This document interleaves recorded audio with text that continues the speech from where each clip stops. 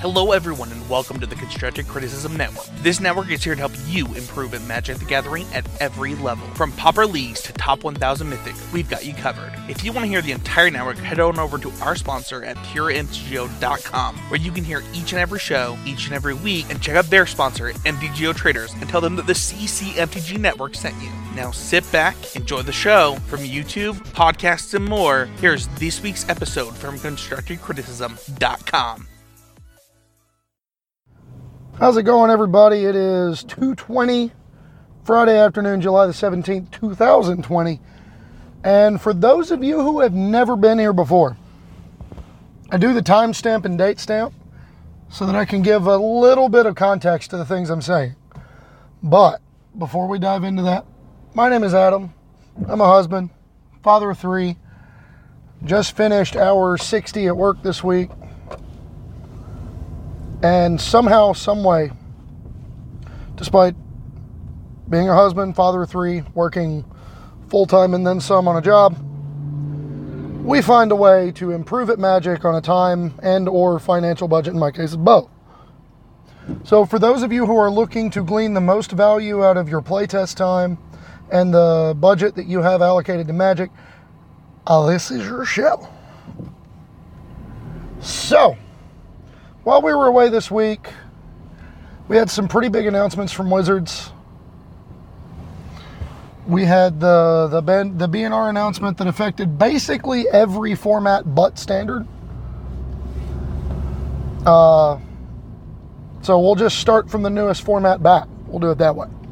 Historic saw Winota, Joiner of Forces, and Fires of Invention banned from Suspended, which I basically, I guess that was one of the first things on my mind as far as one of the things they might do.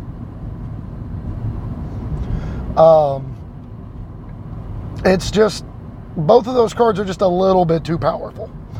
It kind of falls in line with the theory of banning Aetherworks Marvel when it was in Standard. The idea that those cards put a design constraint on what they can print. They kind of learned the hard way with Fires of Invention that you can't put a bunch of Cavaliers in Standard with a card that lets you double up on 5 drops. And it also just makes every single 5-drop card better, because now instead of the possibility of that being the only thing you spend your turn on,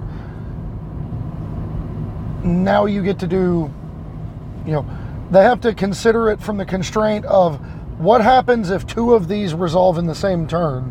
What does that do to a game state? And it turns out it does a lot. On balance, Winota puts a very, very clear design constraint on how powerful a human creature they can print. Which is to say, Agent of Treachery was the clear straw that broke the camel's back in Standard with Winota. And without Agent of Treachery, the card is fine. It may not be going forward, but when it comes to Historic, it's just a little bit too powerful to curve out 1-drop, raise the alarm. I mean, even if you're just playing, even if you're playing the Naya Winota deck, and you go turn 1, Llanowar Elf or Elvish Mystic, I guess it would have to be Llanowar Elf, like Llanowar Elf or Gilded Goose. Turn 2, raise the alarm, make 2 creatures.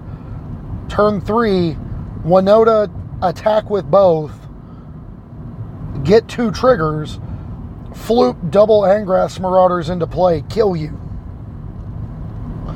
Each one of them is lethal. It's just a little bit too powerful. And there's more powerful humans the further back in time you go. So it's definitely one of those cards that, owing to the nature of what Historic has at its disposal right now, it's a good thing to not have it. And there's not a scenario where you intend to play Winota in a fair and balanced and interactive way. The whole point of playing Winota is just to floop as much nonsense onto the table as you can. That's all we're here for. So I don't disagree with either one of those bans. With Pioneer, or actually, sorry, one more banning in Historic, Nexus of Fate. I almost forgot because I guess it wasn't my turn yet. Nexus of Fate, I mean, what is there to say about this card? I could never see that card grace the screen on Arena again, and I will have seen it more times than I ever want to see it in my lifetime, and I don't play that much Arena.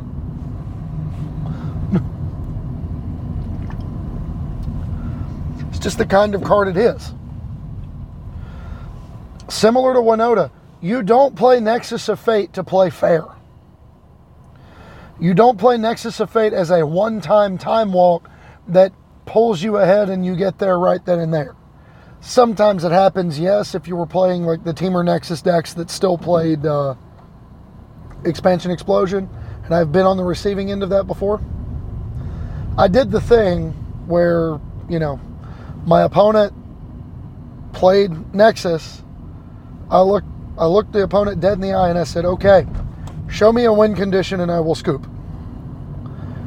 And he looked back at me and says, okay, untapped, says, how about this one? And pointed an explosion at my face. I said, oh, yeah, that'll do.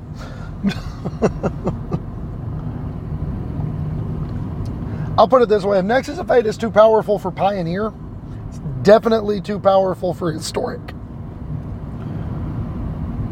And then the last thing to change in Historic is they suspended Burning Tree Emissary. Because I guess without the Nexus decks to serve as a foil to Gruul, like, I don't know. Gruul decks were probably just the de facto best aggro deck. I honestly haven't played a ton of Historic, and what I have, I've generally just kind of tried to play stuff. I haven't really tried to play, like, figure out the Historic metagame yet. But I can definitely see a scenario where a Gruul deck that has access to Burning Tree Emissary is probably going to be too good. Even if you just do what we were doing in Pioneer Blitz and get the medium hand where you turn 1 Pelt Collector, turn 2 Burning Tree into 3/3 Zertog Goblin, attack you for 3, presenting 8 power on the board. It's pretty stinking good. That's pretty good. And that just gives you a litany of creatures that allows you to turn Embercleave on earlier than you have any business doing. Like, the card's just, it's not the kind of card that plays unfair, because we're talking about an aggro deck here, but it is the kind of card that it rewards you for nothing but drawing it. Like, there's not a skill-intensive way, there's not an interactive an interactive way to play Burning Tree Emissary. Like, if you cast Burning Tree Emissary and use it to cast a Tarkus command, it feels like you're losing. If you cast Burning Tree Emissary and use it to cast Lightning Strike at their creature, it feels like you wasted a card somehow. Burning Tree Emissary is there to fuel the most broken starts your deck is able to access. So, there you go. And that's all for Historic and Pioneer. The only change that was made was the unbanning of Oath of Nissa, and yikes. I cannot speak from a place of experience yet. I haven't gotten around to playing a bunch of Pioneer on Magic Online yet. Had some equipment issues. The laptop that I'd intended to be playing it on now, for whatever reason, just won't install it. I'm going to have to get around to putting it on my desktop one of these days. I just keep forgetting to do it. Absent-minded, not professor, it's what I do. But everything I see on the internet regarding Pioneer is overwhelmingly negative, and in large part due to the fact that Dimir Inverter remains not just a deck, but the deck of the format. And that's not good.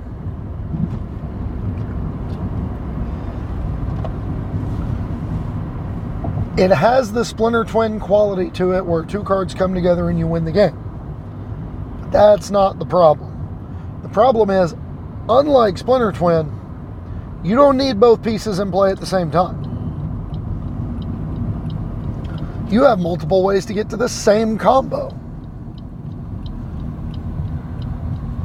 It would be like if the Splinter Twin deck could go off as long as both pieces resolved and they didn't have to resolve at the same time.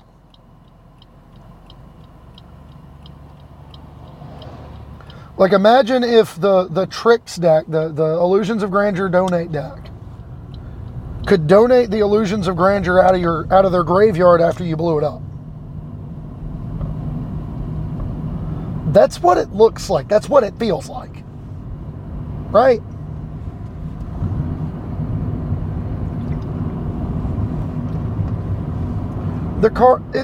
Inverter of Truth exiles your library, replaces it with your graveyard. And between Dig Through Time, Gurmag Angler, Tasigur, if you play it, you can, you don't have to. But just Dig Through Time, careful graveyard management on your part.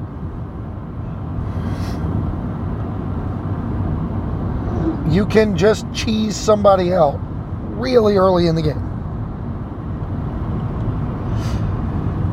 You know, cast Dig, exile my graveyard, cast Inverter, I have no library, cast Thassa's Oracle, win the game.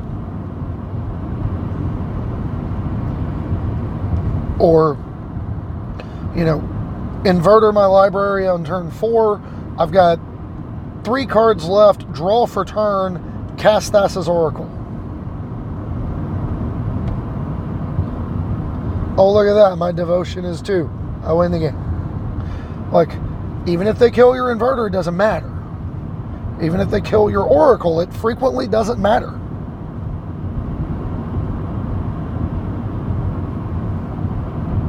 So, I understand why players are frustrated with Pioneer.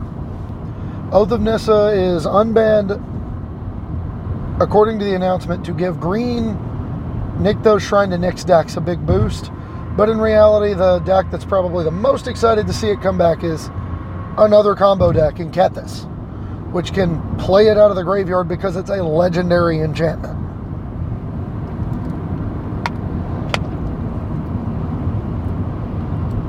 Yuck. A card selection spell playable out of the graveyard. Gosh, where have I heard that before? All right, we don't normally do that. It's normally a little too powerful. But I digress. And then Modern, Arcum's Astrolabe was banned. Good riddance.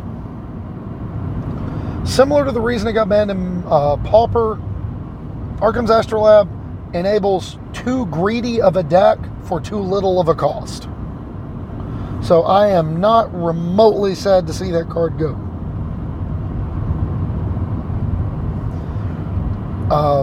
That's all I got. I haven't played Modern in like 6 months. Somehow, some way, our local store has been much more interested in playing Pioneer. I guess in large part due to the fact that nobody locally has actually built the Inverter deck. Maybe that's all it is. But that's what we got. And then in Pauper, they banned Mystic Sanctuary and they banned Expedition Map. I don't disagree with either one of those things. I would like to have seen more of a sledgehammer blow to Tron instead of just,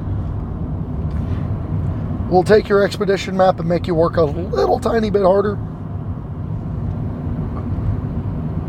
But I'm not upset to see them go after it a little bit. And Mystic Sanctuary really should never have been a common. The virtue or lack thereof of cycles. This is just the kind of card effect that's just a little bit too powerful at common. So that kind of sums up our major announcements. On the more micro level, what I'm doing right now, I've mostly been playing, I've been trying to ladder Standard, and I have been in a bit of a rut. Not been able to find a deck to reliably play and win with. And the one that I ended up stumbling into was kind of what inspired this week's episode, if I'm being honest. And that deck was Izzet Flash, which we'll look a little bit more in depth into in a little while. But suffice it to say, it's a deck that I feel really comfortable playing. It's a deck I think has not favorable matchups, but not many unfavorable matchups. It's kind of trying to be a 50-50 deck. It does its job well of just giving you a little bit of play in nearly every matchup. The ramp decks can obviously outpace you very, very quickly if you let them, if your hand is bad or if you play incorrectly. But it's a style of deck that I've been comfortable playing for a very long time, and it's been something near and dear to my heart. It's also notably a deck I haven't updated since December, still. And I think I've dropped 2 games with it on the ladder since I started playing it again. So, just goes to show sometimes the old things aren't dead. And that leads into this week's episode topic, in which normally during that last segment I would have actually gone in depth and done a little bit more of a deck critique or a deck profile, so to speak, of what it is that I'm laddering with this week. Or if it's the same thing I was using last week, just go over some of the changes. But instead, I'm going to be talking about the archetype as a whole, not just Izzet Flash, but Flashes, like all of them. So, Flash is a unique deck because Flash decks aren't all the same archetype. And I know that sounds wild to hear, but the more I thought about it over the last couple of weeks, as I was playing this deck, as I ran into other Flash decks on the ladder, as you will, the more I think about it, the more there's a Flash deck. It feels like there's a Flash deck in every major archetype. I.e., there's an aggro Flash, there's a mid-range Flash, there's a control Flash, there's even the combo Flash. There's all kinds of Flash decks, and each of them present different benefits and strengths and weaknesses and good and bad matchups and everything. So I thought this week would be a really good opportunity to look at each of them, what they bring to the table, why they're constructed the way they are, and what benefit you can glean as a Magic player from having all this information other than knowing how to play Flash decks. But before we go into that, what the heck's a Flash deck? If you've never, if you haven't played a lot of Standard, if you're fairly new to Magic, you may not know what I'm talking about. The Flash mechanic, if you want to call it that, is the ability to play what would normally be a spell on your turn during your opponent's turn. Flash is typically assigned to creatures, enchantments, artifacts, abilities, like Teferi, Master of Time, has the ability to activate his loyalty abilities as though they had Flash. The key thing about Flash, and one of the things that drew me to the strategy very, very early on, the core concept of a Flash deck hinges on tempo, regardless of what else they're doing, whether it's an aggro, mid-range, combo, control, whatever. The core concept of a Flash deck is all about tempo. That is what you are here for. And that's okay. Every Flash deck just about features low-cost interaction, card selection,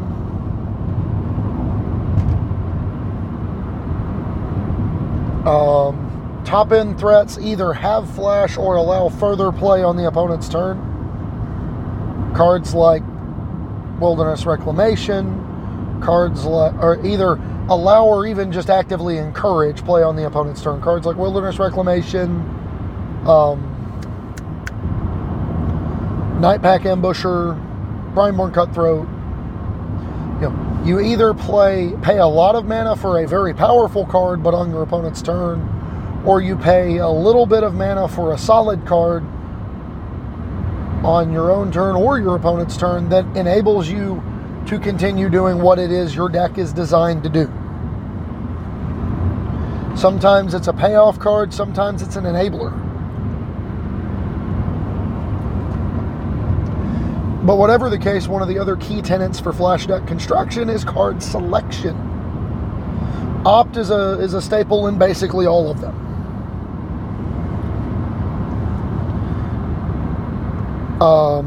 Omen of the Sea is defensible in several of them. The ability to find the cards you're looking for, the ability to find the correct interaction for the right situation.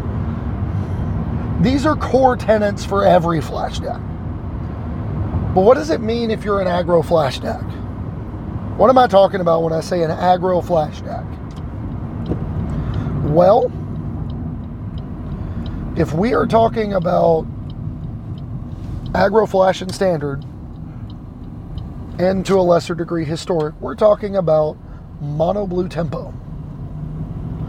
Mono Blue Tempo is a little bit of a weird beast, because it's a very good deck. You have a combination of cheap threats, counter magic, a couple of like 3-drop-ish haymakers, and a smattering of bounce and counter magic. Usually buoyed by a card draw engine or just like 1 or 2 powerful creatures. But by and large, you're interested in playing a fair, interactive, interesting game of Magic.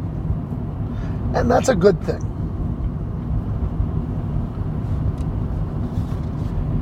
So, how is the Mono Blue Tempo or the Mono Blue Flash deck constructed? Again, nearly all of these Flash decks are going to leverage or use a window that's created by leveraging tempo, which is to say, outpacing your opponent, countering their 4-drop with your 3-drop counter spell, bouncing the creature they just spent all their mana to cast. All of that. You're doing that for the express purpose of leveraging whatever it is your deck is trying to do.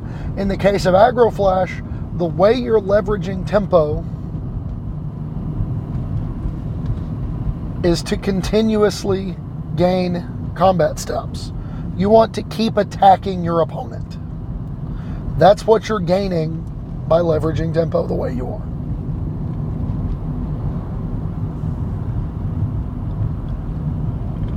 And when you do it right, your deck snowballs. It's a deck that's very much greater than the sum of its parts. Because one of the key almost requirements for Mono Blue Tempo decks is individually your cards are pretty horrible. But once they come down and they start to build on each other, they start to snowball, it feels like one of the better decks in a given format. If your opponent can make the game about a bunch of 1-for-1s where you're trying to fight your opponent on a card-for-card basis all the way through, and there's no sort of finesse for you to finagle your way through with, it's going to feel like a slog. But then there's the rest of the time.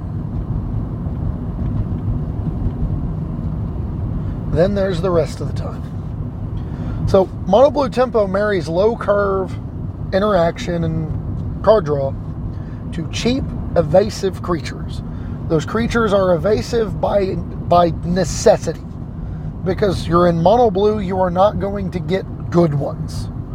You're rarely going to get really good rate creatures that are really big for their cost. So what you have to take advantage of is strength in numbers and trying to invalidate the opponent's ability to block. It plays, as I mentioned before, like a fish deck, as Patrick Chapin would call it. Think Merfolk. You get on the board, you get a little bit ahead, and then you just fend off your opponent's ability to do anything better than you. That's what you're doing. You use your tempo to keep attacking. Keep pressing the little bit of a lead you've got. Now, what do these decks prey on? Why would you be interested in building a mono blue flash deck? Well, if your format is chock full of mid-range piles that are playing lots of 5 and 6 mana threats, you know, a really good example would be where the mono blue tempo deck was last year, when Sultai midrange was kind of the king of the crop, was ruling the roost. Sultai midrange, it was green black splashing Hydroid Krasis. So it was interested in playing cards like Eldest Reborn. It was interested in playing Hydroid Krasis itself. It was interested in playing Vraska Relic Seeker. It was interested in playing Find and Finality, and typically the Finality half to clear the board and let its Explore creatures do their jobs. It was interested in playing Explore creatures. And you beat that deck with mono blue because you would get a Mistcloaked Herald down that they just couldn't block. Well, then you'd strap a Curious Obsession to it and you'd turn it sideways. And they'd say, okay, well, I'll untap and I'll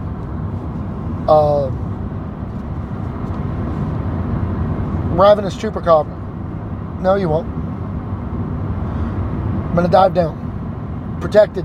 Hexproof. Oh, okay, well, that's cool. Pass turn, and then you attack for 2, draw a card. Pass turn. Cast my Eldest Reborn? No. Wizard's Retort says no. Or, Spell Pierce the Eldest Reborn, end step, Merfolk Trickster, tap down the Chupacabra, attack for 4, draw a card, pass turn. And you just keep building on that advantage. You're using these counter spells and these bounce abilities and everything to keep your opponent at bay long enough for these little chip damage attacks to get there. These are decks that are reliant on format knowledge and positioning. If you don't have a good reason to play mono blue flash, don't. Because you are handicapping yourself for no reason. Your cards are on balance rarely going to be as good as your opponent's, and without a fundamental advantage generated by, counter spells being good, opponents playing too many expensive cards in their decks, without something like that to punish, these decks are usually not good enough. And typically speaking, mono blue flash is, and aggressive flash decks as a whole, tend to be very soft to either extreme of the metagame pendulum. Either really interested in long game control like Draw-Go Control, or really interested in the shortest game possible aggro. Because long game control will take every 2-for-1 you give them.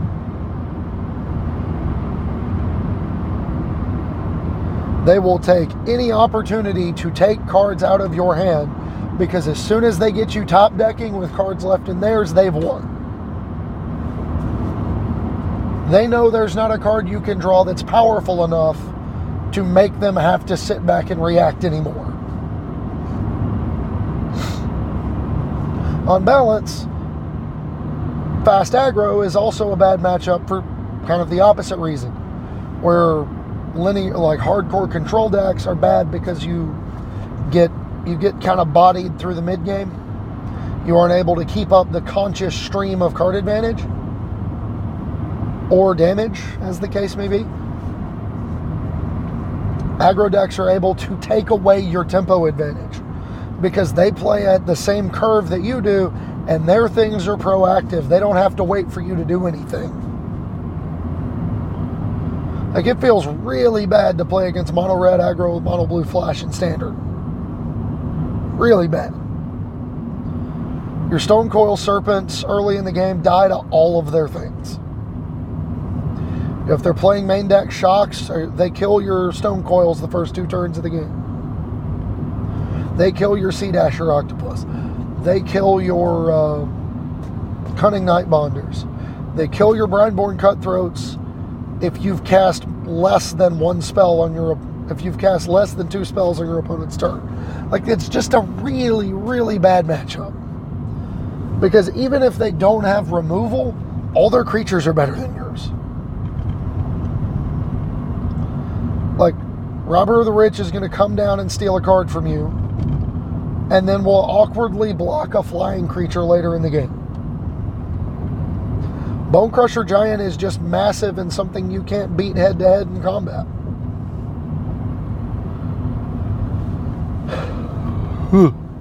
And will punish you from trying to remove it from the path. So, you know, and then, you know, Annex Hardened the Forge, Embercleave are just haymaker cards that you really are going to struggle to beat. So, that's kind of the gist of Aggro Flash. Transitioning from Aggro Flash to what I call classic mid-range Flash. When I say classic mid-range, I'm saying think like my creatures are bigger than yours, but I'm still trying to be fairly aggressive. And that's where you land on Simic Flash. Now, just like Mono Blue, you play that low curve interaction. You play counter spells. You play a little bit of bounce. All the trappings of your Flash deck. So when I say cheap interaction, that's the kind of stuff I'm talking about. Cheap counter spells, bounce spells, all the things that make Flash decks Flash decks. Simic Flash marries that cheap interaction to dominant top-end threats to overwhelm simple board states. Really good example would be the Seth Manfield variant of Simic Flash that he and 2 others played at Worlds, I believe. Don't quote me on that. Probably wrong. Or no, it was one of the Mythic Invitational. That's what it was. In a field that was expected to be heavily sort of inbred into Temur Reclamation and decks that beat it. Seth and 2 others, I cannot for the life of me remember who they were, took Simic Flash, but this version was using the Flash archetype in a different way than people had expected at the time. They were playing they cut the Brineborn Cutthroats. They played the extra lands. Excuse me. And they were playing Nissa Who Shakes the World. And if I recall correctly, they were playing Hydra Crisis. But the idea being, if you Frilled Mystic your opponent's Wilderness Reclamation on the play on turn 4, and then you just untapped and jammed a Nissa down their throat, it's going to be really hard for your opponent to come back from it. By that logic, this deck plays in game similarly to a tap-out control deck. You play reactive Fair Magic for a few turns, and then let your most powerful cards be powerful. You will jam a Nissa, a Nightpack Ambusher, or an Uro down your opponent's throat and make them deal with it. If the game state is not cluttered, if there's not a lot of permanents on the battlefield, not a lot of non-land permanents on the battlefield, countering your opponent's first real attempt at asserting any level of dominance, and then immediately following it up by establishing your own, can be backbreaking. Especially, for example, if you go Nissa into untap, attack for 3, and the land you leave up is breeding pool so that you can represent negate or essence scatter. Because now if you play a scarier planeswalker or an answer directly to Nissa, well, we've got a counterspell. And now Nissa's the only real thing on the battlefield. It's going to be really hard for you to come back from that.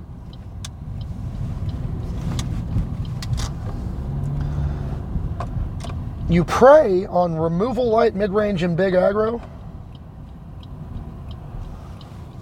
So, while it would seem on paper that this deck would struggle against the likes of Mono Red because the Mono Red deck has just so many good cards in it, you can really kind of prey on them because you can cut them off on key turns. Instead of trying to do what the Mono Blue deck does, where you have to stymie their development for several turns in a row in order to keep pace. You have your own approach where you only have to stop them for like 1 or 2 turns. Counter the, Frilled Mystic, the Embercleave, block the Anax. That's a good turn for you.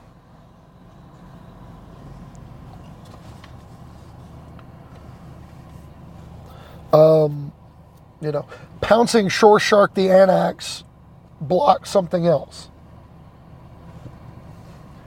The idea behind this one is instead of trying to neutralize several turns in a row and build a snowballing advantage, you want to neutralize their whole fundamental turn. The turn they're expecting to either kill you or assert their dominance, that's the turn you're worried about. And then you want to counter tap for your own fundamental turn card. You rely on powerful top-end cards and an understanding of the key pieces of the rest of the format. Where Mono Blue wants to play a long, elegant Stage 2 game, this deck doesn't mind if you end up in Stage 3 as long as it gets there first.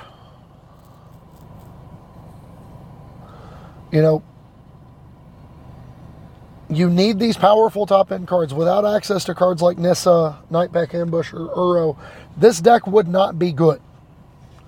Simic Flash without Nissa, Uro, Nightpack Ambusher is just worse Mono Blue.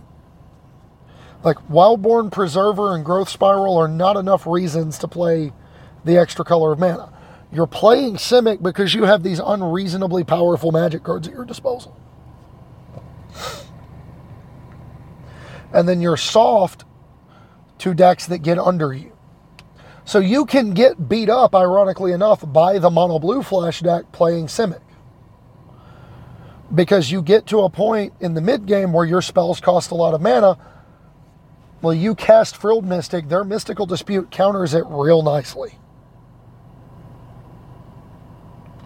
Their Essence Capture counters it and puts a counter on their creature. But even, Mono Red decks can outspell you. Mono Black aggro can outspell you. Decks that get under you and then force you to interact with multiple things that threaten to win the game.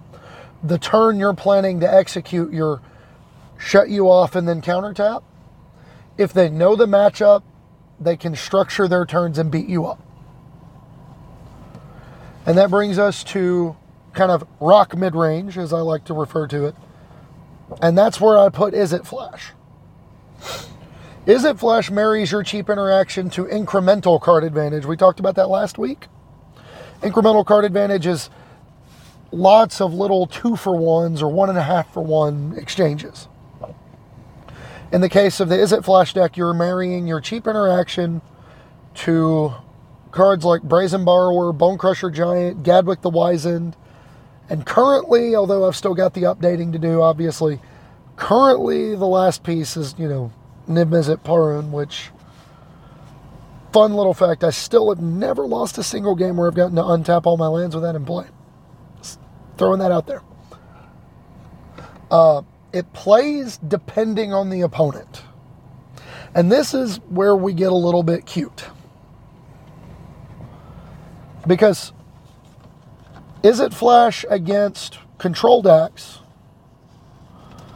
it sees you playing Omen of the Seas and Birth of Meletis, well, we're going to try to create a scenario where we can resolve a threat and protect it. We're going to try to play a fish deck role. We're going to try to get a thing down and beat you up with it, neutralizing your interaction along the way.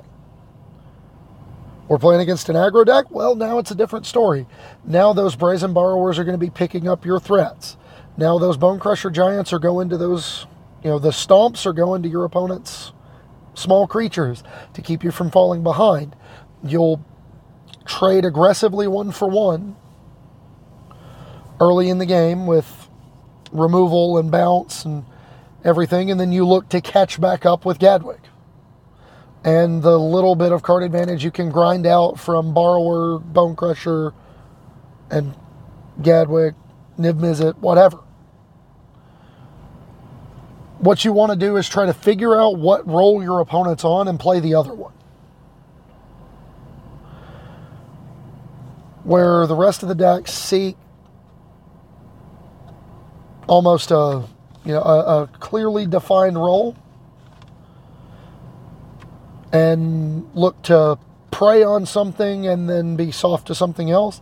This deck wants a fairly even matchup spread that they can fix via sideboarding.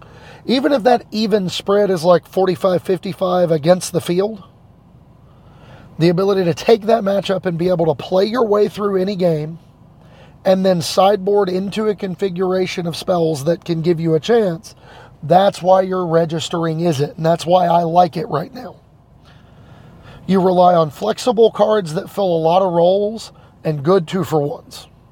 Like right now, the Is It Flash deck, the list I have from back in December that I'm still playing. Cards like Bone Crusher Giant, Brazen Borrower, Row's Outburst. These are all very good cards for neutralizing aggro starts. Row's Outburst starts pulling you some 2-for-1s. Bone Crusher Giant represents a 2-for-1 because you kill their small creature and then jam a Bone Crusher Giant that's probably at least going to trade up for a 4-drop.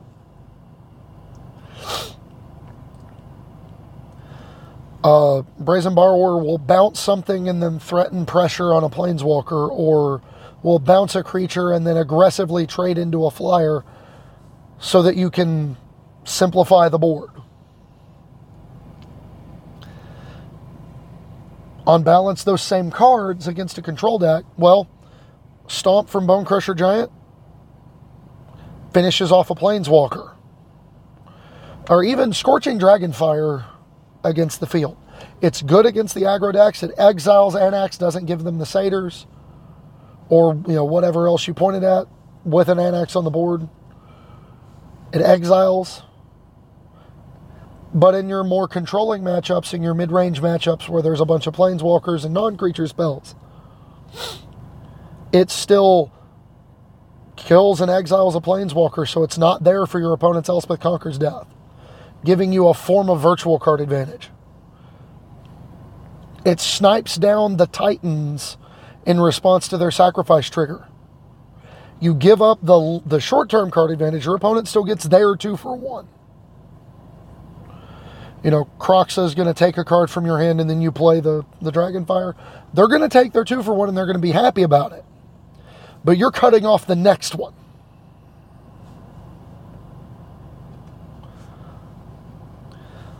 And then, Stomp will take down a Teferi that bounced your Cutthroat.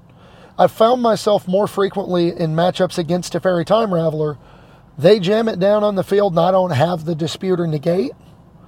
I'm going to flash in a creature and see if I can get them to bounce it. Because if they bounce it, now Teferi dies to every piece of burn-related damage in my deck. Where if they plus, now I've got to... Well, now if they plus after I play a creature, now I can beat him down into range of all of my burn-related interaction.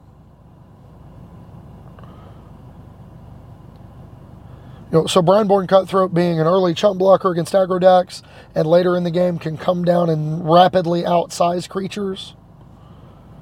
Well, it's also good against control decks, even when it feels like the matchup isn't good. And the biggest problem you will run into playing something like Izzet Flash is when you register the wrong 75. You make the wrong choices. You build your main deck too heavily for aggro and play against nothing but ramp and control. If you've got a bunch of removal spells in your main deck and you play against a control deck, it feels really bad. Your game ones become nearly unwinnable, and then you have to fight your way through two to get the win. And that's true of just about any of the rock-style mid-range decks I've ever seen. You're at your worst if you've registered the wrong 75 cards. Otherwise, you're not awful against anything, but you're not great against anything either. It's the kind of deck that offers you a lot of play. And that brings us to the control Flash deck, which is Dimir Flash. You marry your cheap interaction to snowballing card advantage, which, again, we talked about last week, where incremental card advantage is 2-for-1s that you gradually build by taking all those exchanges that you can. Snowballing card advantage is establishing an engine card that the more times you untap with it, the more times you get to trigger that ability, you're going to be gradually plussing every time you do it.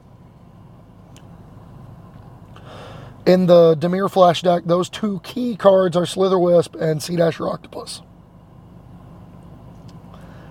Slitherwisp says every time you cast a card with Flash, you draw a card and your opponent loses 1 life. Sea Dasher Octopus says every time I connect, I draw a card. You seek to outlast your opponent, leading them to the long game. You don't want the game to, you don't want to just jam your threats onto the table and see what happens. You don't want to deploy your threats early. Like, those engine cards are the only way you are going to grind somebody with Dimir Flash.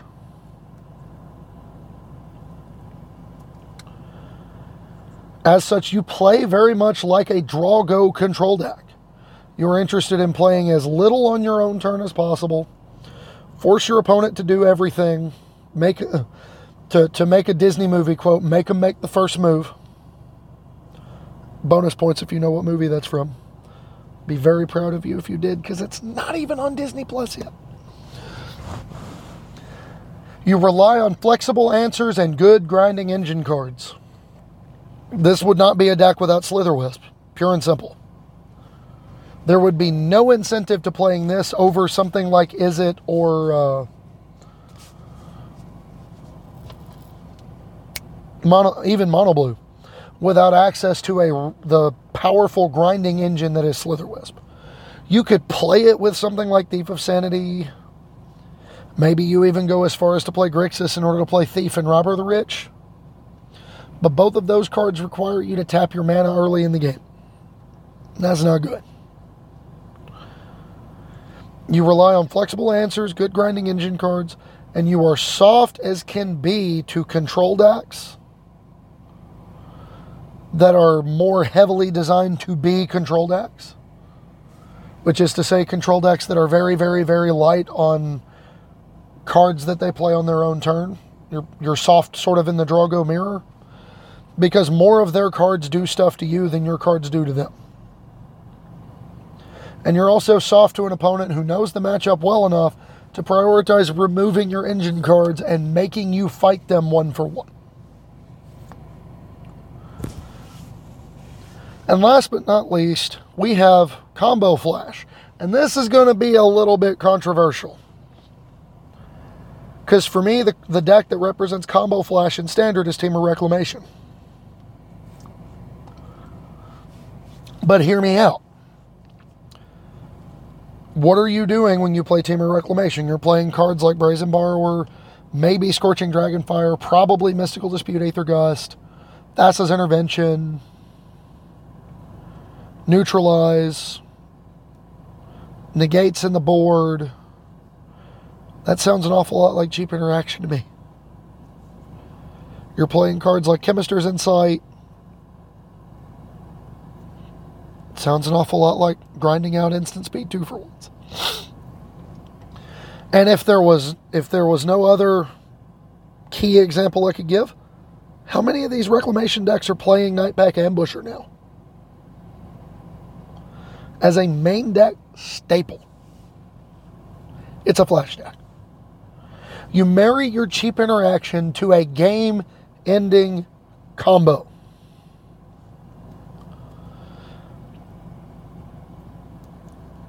You largely play the control role. You're similar to Dimir Flash. You play as a Drago deck. You want to play as much on your opponent's turn as possible. Maybe you cycle a Shark Typhoon on their turn, make a token, draw a card, start beating them down. Opponent's forced to interact. Well, you still get a 2-for-1, right? You still get to play the control deck. But instead of being a control deck with a clearly defined, like, this is my top-end card, your top-end quote-unquote card is a combo that kills them from nearly any life total. Like, they know the longer the game goes on, the less likely they are to win, even if they gain life, even if they end up way up in the stratosphere in life totals. Because eventually, you can simplify the board state, you can get a couple of chip shots in with a shark token or two, and then you can just explosion them for 20 out of nowhere, because you get double reclamation and a bunch of lands.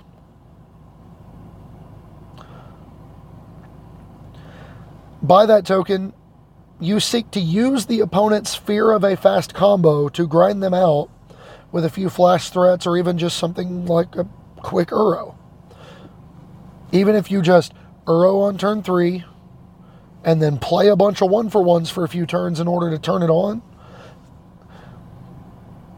if you can go Wilderness Reclamation on 4, untap, protect the lead, untap again, escape the Uro, draw a card, gain 3, put a land into play, untap, it's kind of hard for you to lose. But it's even harder for you to lose when your opponent has to weigh how much they care about that Uro versus how much they care about just actively dying to that expansion explosion that might be in your hand. With that in mind, they rely on having a better end game than the rest of the format. Similar to when I played Jeskai Tap Out Control with the Saheeli Felidar Guardian combo in it. The idea was, if you're going to have a long game control deck, there's not a better long game control win condition than just kill your opponent. You have a better end game than the rest of the format, and you have enough tools in your arsenal. You have enough utensils on the tool belt to win the game the fair way.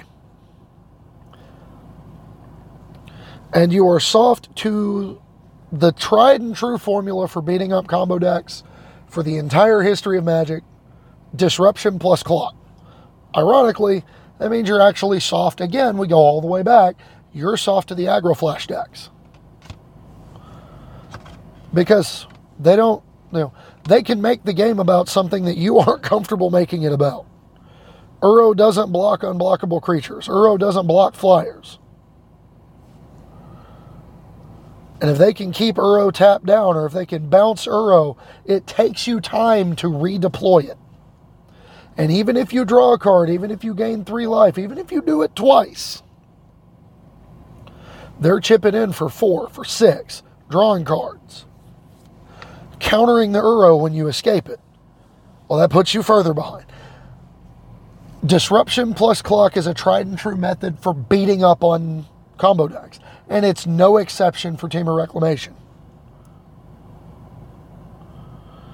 And then the other thing you can be soft to is when you think you've got the green light to just jam the combo down their throat, if they break it up, there's nothing you can do.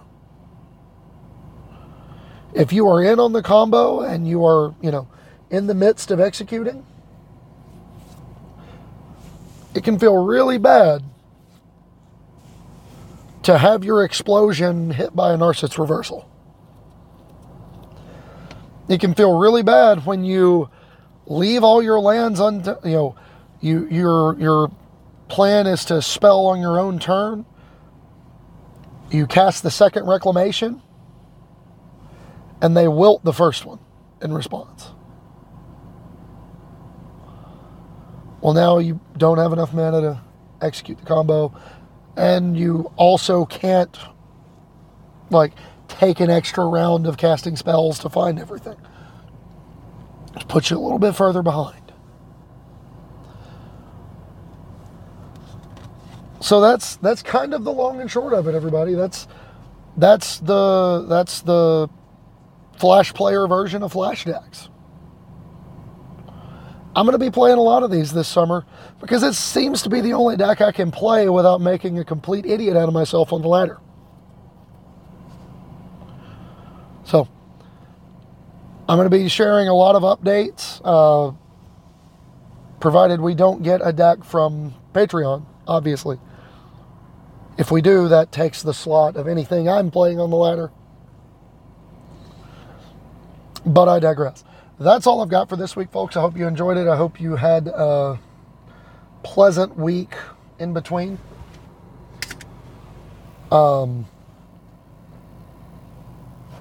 If you have questions, comments, concerns, send them to me on Twitter. I'm at Homeward Path MTG. On Facebook, my name is Adam Spain. You can join the Homeward Pathfinders Facebook page. Just look it up. If you want to support the show in a more direct fashion, patreon.com/HomewardPathMTG. The show is always going to be free, but if you like what we're doing enough to help me keep doing it, I will be very happy to have the support.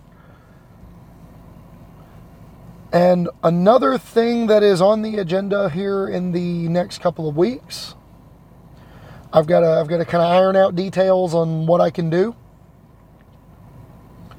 But one of the things I want to do, we'll set a tentative deadline for the first Friday in August. I want to start doing arena FNMs with my listeners, with, I don't know, 2 of the decks, the winner and one really cool one, getting a profile on the show every week. I think that'd be really cool. Might give me some ideas for episode topics. We'd be helping each other and improving together as we play at Magic. I love being able to interact with everybody, and I love the people that have already reached out and become friends, either via Messenger, Twitter, whatever, or even the ones that I play with on Arena. I love everybody. It's kind of my thing. I like people. I'm a people person. But with that in mind, we go to sort of the post-game.